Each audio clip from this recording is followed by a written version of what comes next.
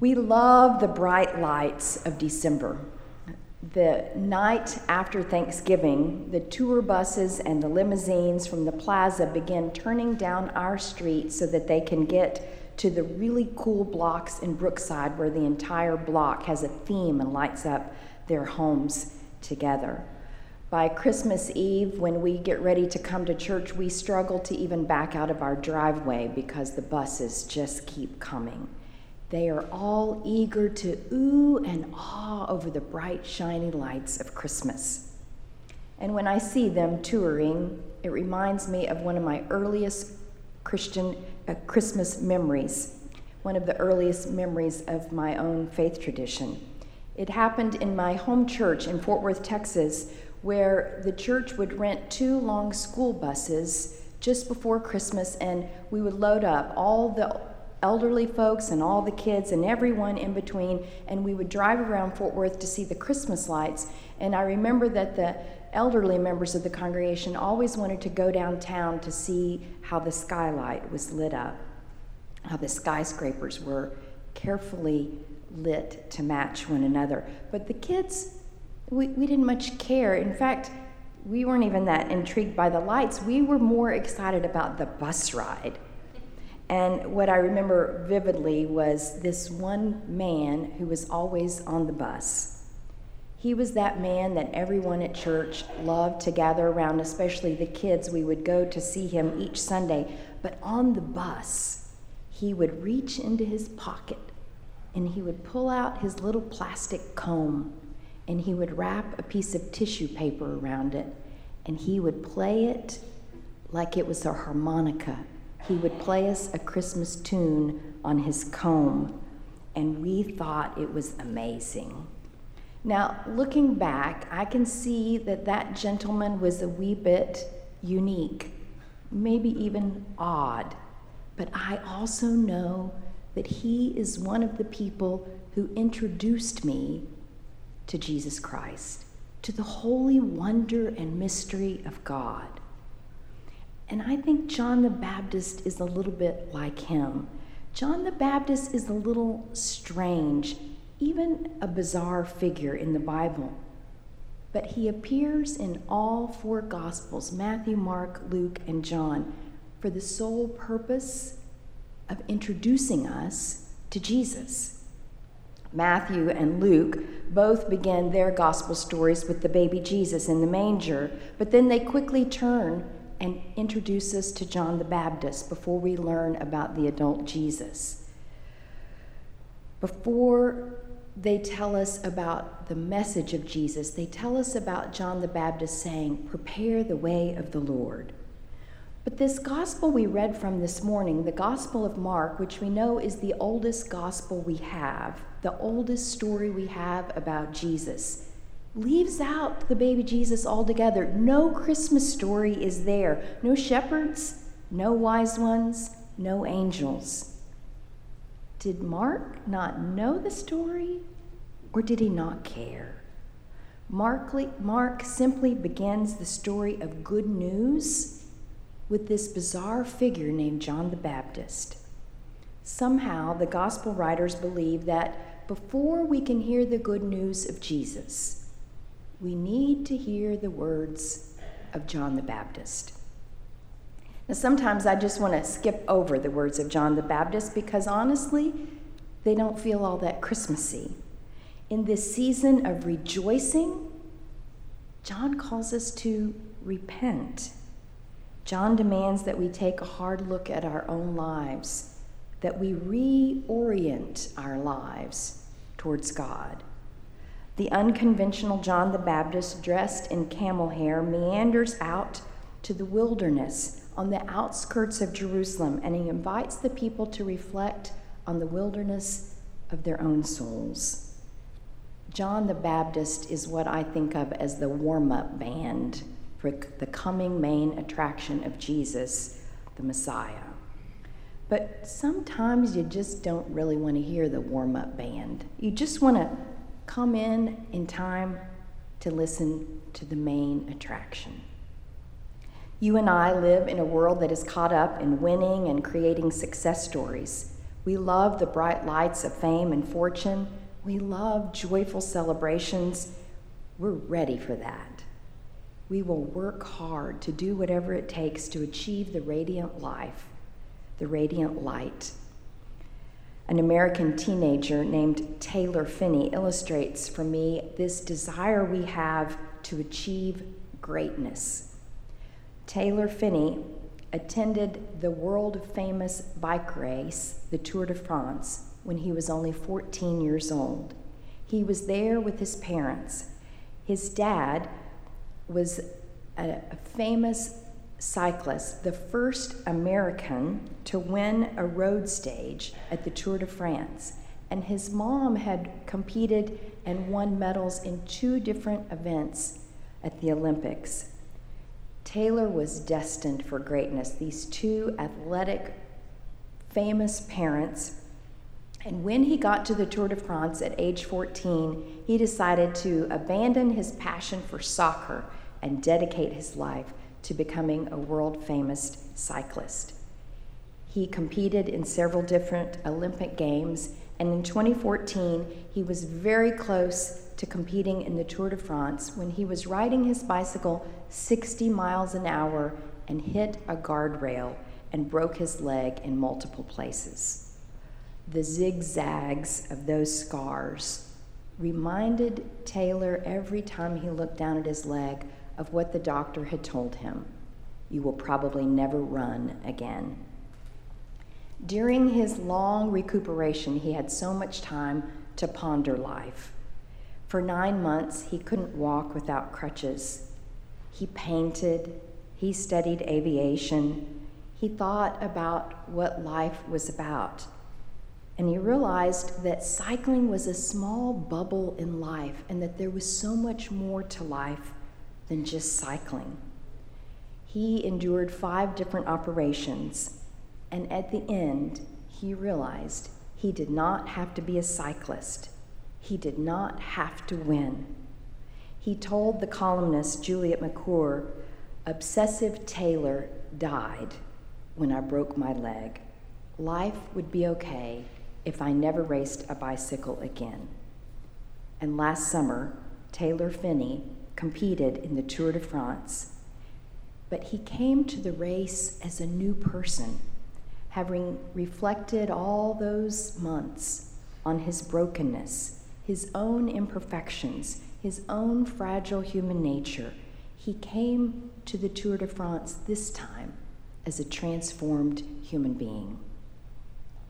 Who among us has not known that reluctance to face the difficult chapters of our lives? We'd rather sweep our troubles under the rug and pretend that life is grand. Life is next to perfect. There are wounds and fractures in our lives that we keep hidden our entire lives. We fancy our lives some days like those beautiful plaza lights, shimmering. But then there are those moments of sitting in the wilderness with John the Baptist when we feel called to turn, to change, to repent. We find ourselves in the ICU where the lights are dim and the only light that is red and green is coming from a heart monitor that is obnoxiously blinking. Or we walk down the corridor in the courtroom where the fluorescent lights are just too much and we wonder how we got to this place. Or we wake up in the middle of the night where the night light flickers and we wonder how our hearts got to this point. Recently, a college senior from an elite private school told me about what happened with his roommate, who's a junior. He walked in unannounced, accidentally, on the junior roommate just as the roommate was about to inhale prescription painkillers. Both boys were startled to see one another. Rather than criticizing his roommate for this terrible life choice, the senior just sat down on the bed there and said, "What's going on?" The junior began to open up. He shared about the pain of his parents' divorce, about his recent girlfriend troubles. He shared about his struggle to find a major that really mattered to him. The senior was silent. He simply listened. And finally, he stood up and he said, "You know, I know where you are. I've been there myself. I'm going to walk out of this room now, and I don't know what you're going to do about those drugs. I'm not going to tell you what to do. But I know for sure that those drugs will not alleviate the pain you just told me about." He walked out and he shut the door. And a few days later, the roommate came to him and said, "Thank you. Thank you for caring enough to listen and to just let me talk." John the Baptist announced the good news of Jesus. But he said this good news will only sound like good news if we are ready to see our lives from a new angle, to even look at the bad news of our lives. Frederick Buechner says that to repent is to simply come to your senses. It's not so much, he says, looking back and going, "Oh, I'm so sorry." It's looking forward and going, "Wow." To be willing to let our own minds and hearts be changed, to have the courage to walk in a new direction. If we don't own where we are now, we won't even know that we need a Savior to come this season and redeem us. My husband, some of you know, grew up in a traditional Baptist family. My in-laws are some of the finest people in the world. I adore them. But I was surprised when I first got to know them that though they study Scripture religiously and read most Scriptures more literally than I do, that there are some verses in the Bible that they too think need a little bit of interpretation. For example, when they read the verse that says Jesus drank wine, they know that that really means grape juice. Wine, you know, is never to be touched by a faithful Christian, at least in their ideology of the Christian faith. After my husband Dave grew up and went to seminary and studied the Scriptures, he decided that having an occasional beer at the ball game or drinking an occasional glass of wine with dinner would not really disappoint Jesus, but he knew that it would still disappoint his mom. And so, on the advice of his father, Dave elected to adopt the policy of hiding the alcohol when mom and dad made their annual visit. When Dave was about 40 years old, he and his kids were scurrying around the house, tidying up for mom and dad's annual visit. Dave walked into the kitchen, and there was his 9-year-old son, Kyle, on his knees in front of the refrigerator, rearranging the bottom shelf. "Kyle, what are you doing down there?" "Dad, I'm hiding the wine so Grandma and Grandpa won't see it."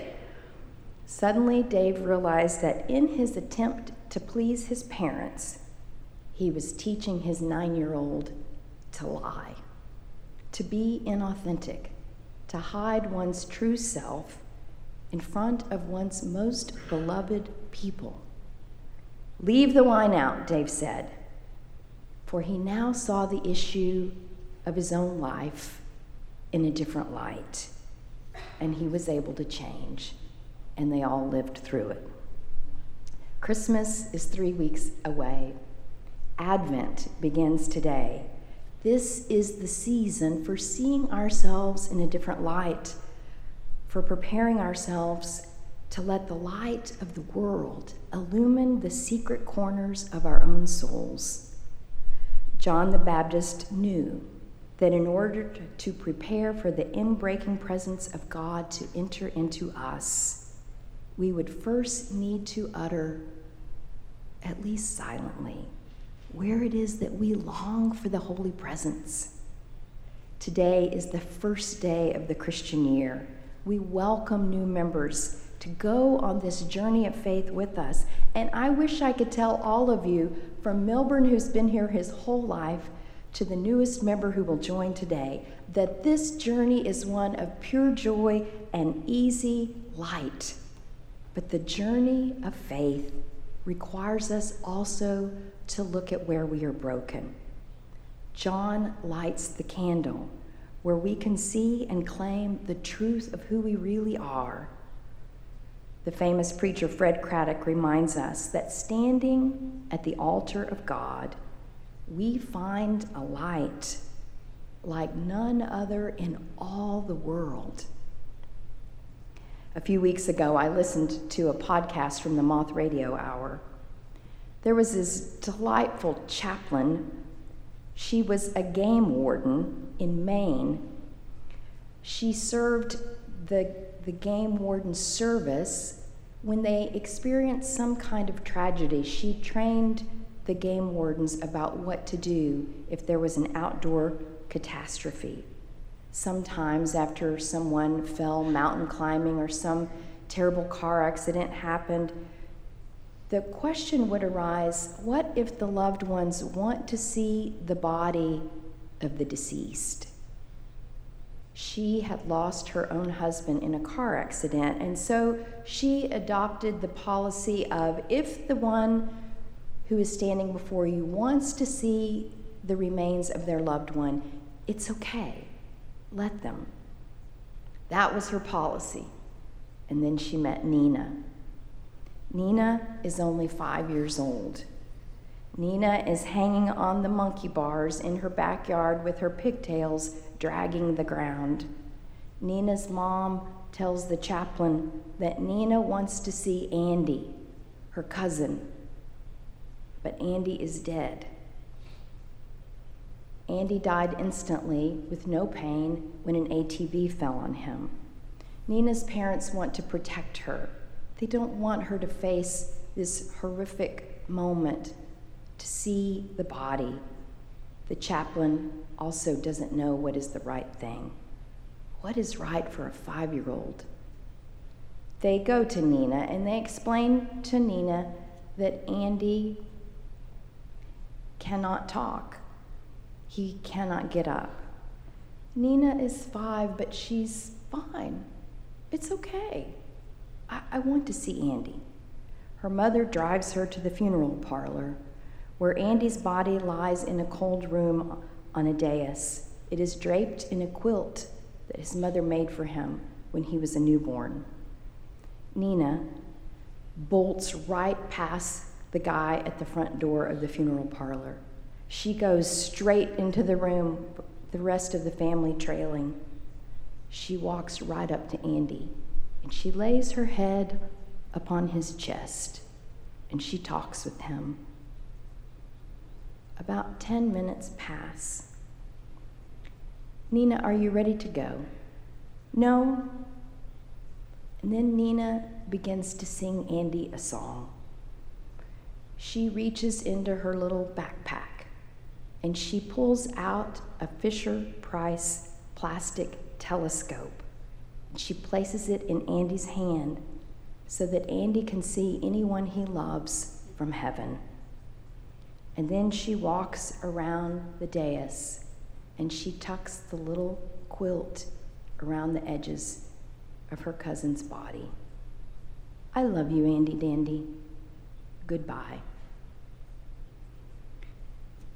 We can choose the bright lights of Christmas, or we can light one candle.